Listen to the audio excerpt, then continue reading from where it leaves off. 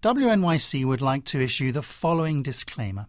Duplicast is not an Orphan Black recap podcast. It is an Orphan Black podcast, and it does contain recaps, but also very silly things. Thank you for listening, and please enjoy. You're my favourite clone, obviously. And you're my favorite. I mean, come on, we're twins, right? I mean, we're exactly. womb twins. We. But like, how would you rank everybody else?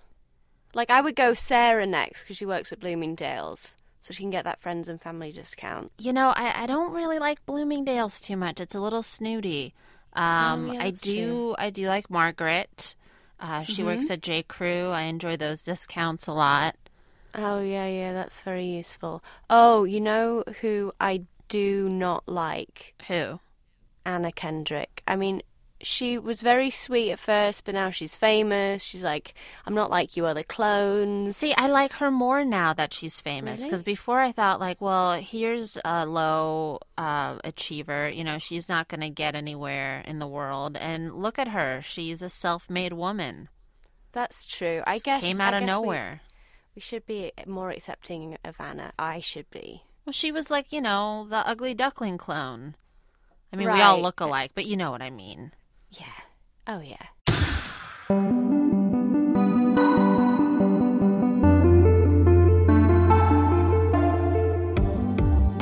Hello, welcome to Duplicast. I am Hannah Bingham. And I'm Emma Drexler. And today we're going to be discussing Episode 4, Season 3 of Orphan Black. Mark somehow survives, Gracie loses the baby, Helena tries to escape, and Allison continues being really good at drugs. And also we're going to be talking to our least favourite clone sister, Janet. This is what I always say. If you don't like your life, change it. Use your money and change it. Why did you invite her? I needed a favour from her. Okay, well, after today, we definitely will not have her back again, right? No. But this is just, you know, we got to do this obligation because we can't get rid of her, you know. I do. You can never get rid of Janet, even if you want to.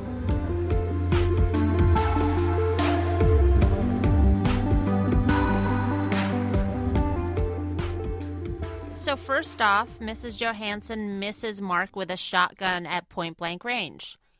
Yes. Well, she does hit him. She just doesn't hit him anywhere that's useful. Maybe she just assumed that he would bleed out. I mean, she is very cruel, so I do buy that. The least bad of the bad male clones. We don't know if they're bad yet. They're just misguided. He and Sarah go on an adventure because we don't need Art anymore. No. Now he's relegated. Back to the friend zone for you, Art. Okay, so Mark has several bullets in his body, or at least one. One in his leg, one that went through soft tissue, so it didn't do anything, according to him. But Sarah now has to perform miraculous impromptu clone surgery, but that's okay because she's good at everything, and she's probably so good at get it right. Everything. It's very impressive and gross. It was a gross scene. Lots of spurting blood. The wiggling bit. There's bullet wiggling. Do you feel it? Is it moving? What? Can you wiggle it? Can you wiggle it? Yes, I can wiggle it. Okay, good. I mean, just not embedded in the bone, okay? Oh, God. Mark says, stick it in fast, it'll hurt less. And then Sarah kind of just quips, God, you must be one hell of a first date. Helena tries to escape the compound by tying her arm off so the sedative drugs don't work as quickly. Good for her. She's such a badass. Well, I wouldn't say... throwing poo at her guards. I love that she calls Parsons lamb chop as she stabs him in the head. Sleep now, lamb chop, sleep. Yeah, she's so sweet.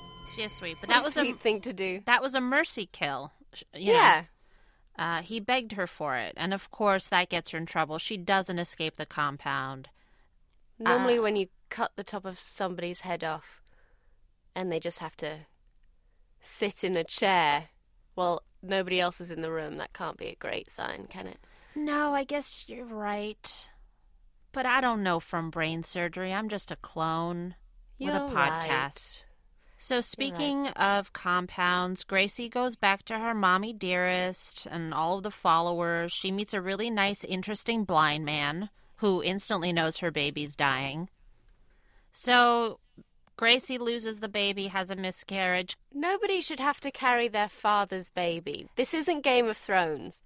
So Felix shows up, instantly knows Cosima is lonely, takes her to a bar.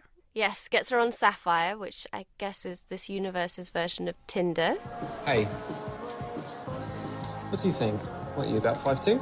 Yeah, why? What are you doing? Nobody meets anyone in person anymore, darling. It's the future. No. I'm not doing Sapphire. Why not? Why not? No. It's pretty. I'm not going to let an app decide who I love. Oh, God, not love, darling, not love. I'm talking about... And that's it. That's their whole... That's their whole thing. interaction. Because Cosima's going to have some steamy lesbian action next week. Oh, yeah. So at the end of the episode, Sarah and Mark uncover the Castor baby skeleton. That is the genetic sample that everyone's after now. Right. And so there's a crazy madcap chase around the barn with Rudy and Sarah, and then Mark comes along. It's Mark and Sarah, and then Rudy comes along. No, it's Rudy and Sarah, and Mark comes along. No, Mark is the not bad, good... He's the good, bad, not bad guy. Oh, in the barn, though, it's Rudy. Oh, That's yes. what I meant. Yes. So So it's very confusing with all these male clones because they all look the same. they all look the same, and they all act the same. Rudy corners Sarah. He's been following them the whole time. And Mark saves the day by pulling rank on his younger clone brother, which happens. That makes sense. Older brother, younger brother, I'm in charge. Yeah, I mean, just because we're clones doesn't mean that we were all born at the same time. That's the whole thing with clones. Nope, and there's a very strict caste system. Yeah, exactly. Yeah, you're younger, you're inferior. So finally, Mark stops Rudy from killing Sarah. She's just gonna get sent to the compound. Upside. Hooray. Her and Helena back Yeah. together again. Maybe together they can take down Dr. Cody. We'll see next week. Yeah. So that's the end of our recap. We are going to have a little conversation with our clone sister Janet right after these messages. I might duck out of here before that happens. No, you're not allowed. Fine. All right, see you guys in a bit.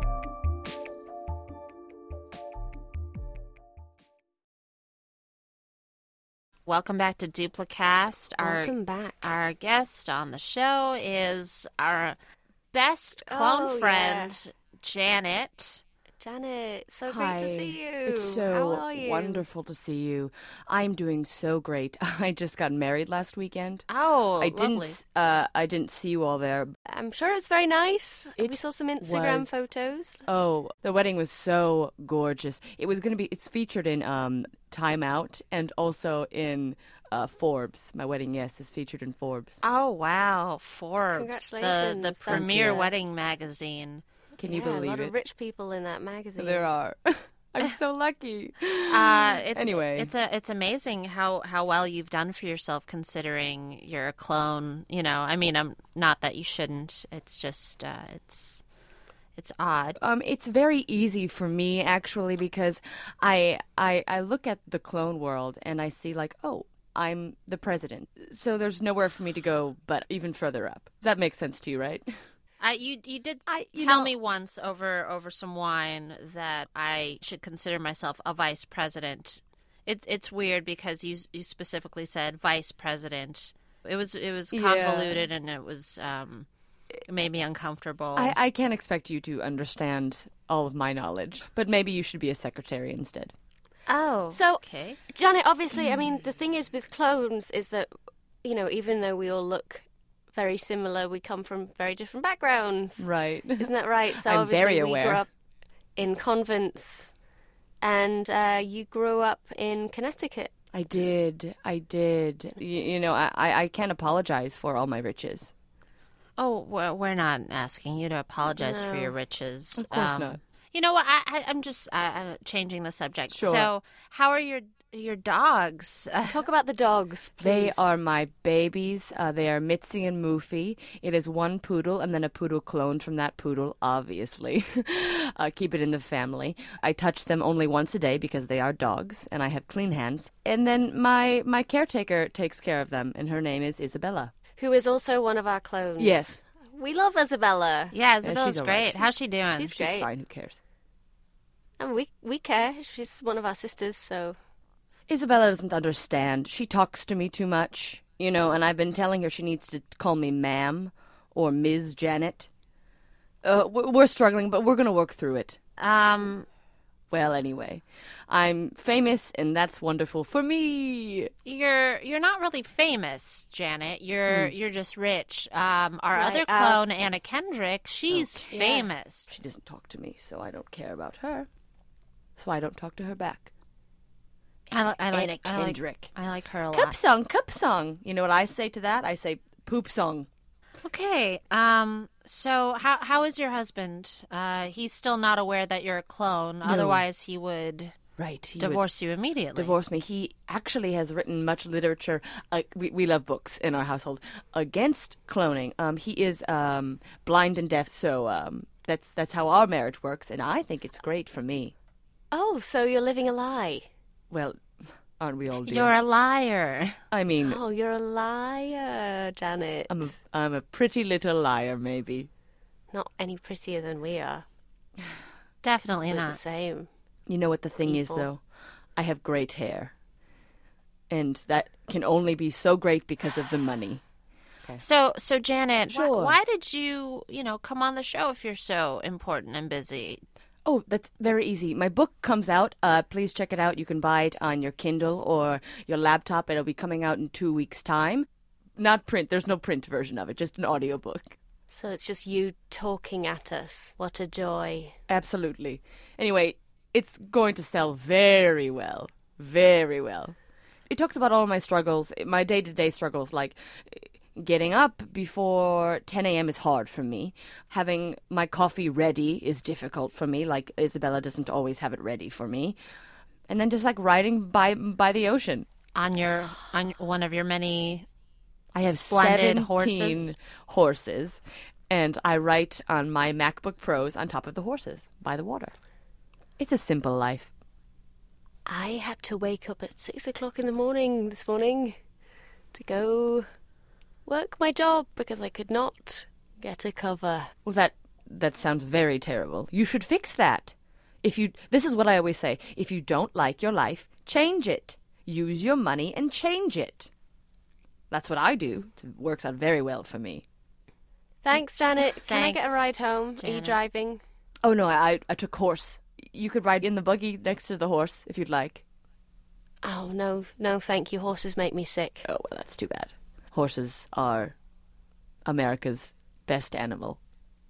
Hey, Janet, quick question. Hannah hasn't been feeling very well lately. We were just wondering how our other sister clones were doing.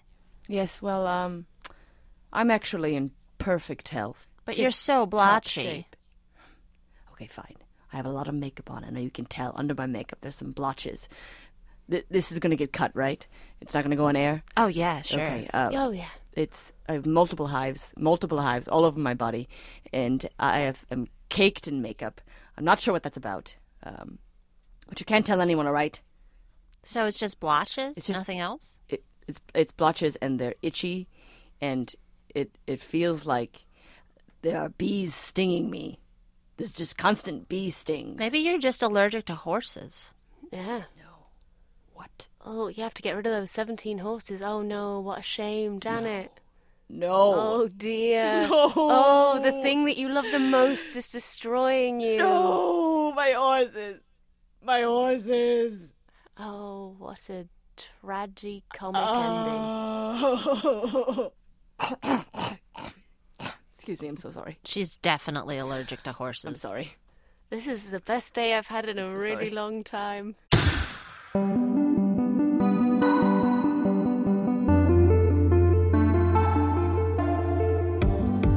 This episode of Duplicast was written and performed by Anna Rubinova and Siobhan Thompson, with special guest Becky Chicoine. It was produced by Jen Poyant, Caitlin Thompson, and Paula Schumann, with production help from Ethan Cheel. The musical theme was composed by Jay Cowett, who still uses styrofoam cups? Ooh, Jay. Unbelievable. He has a canteen and a mug. Made out of styrofoam.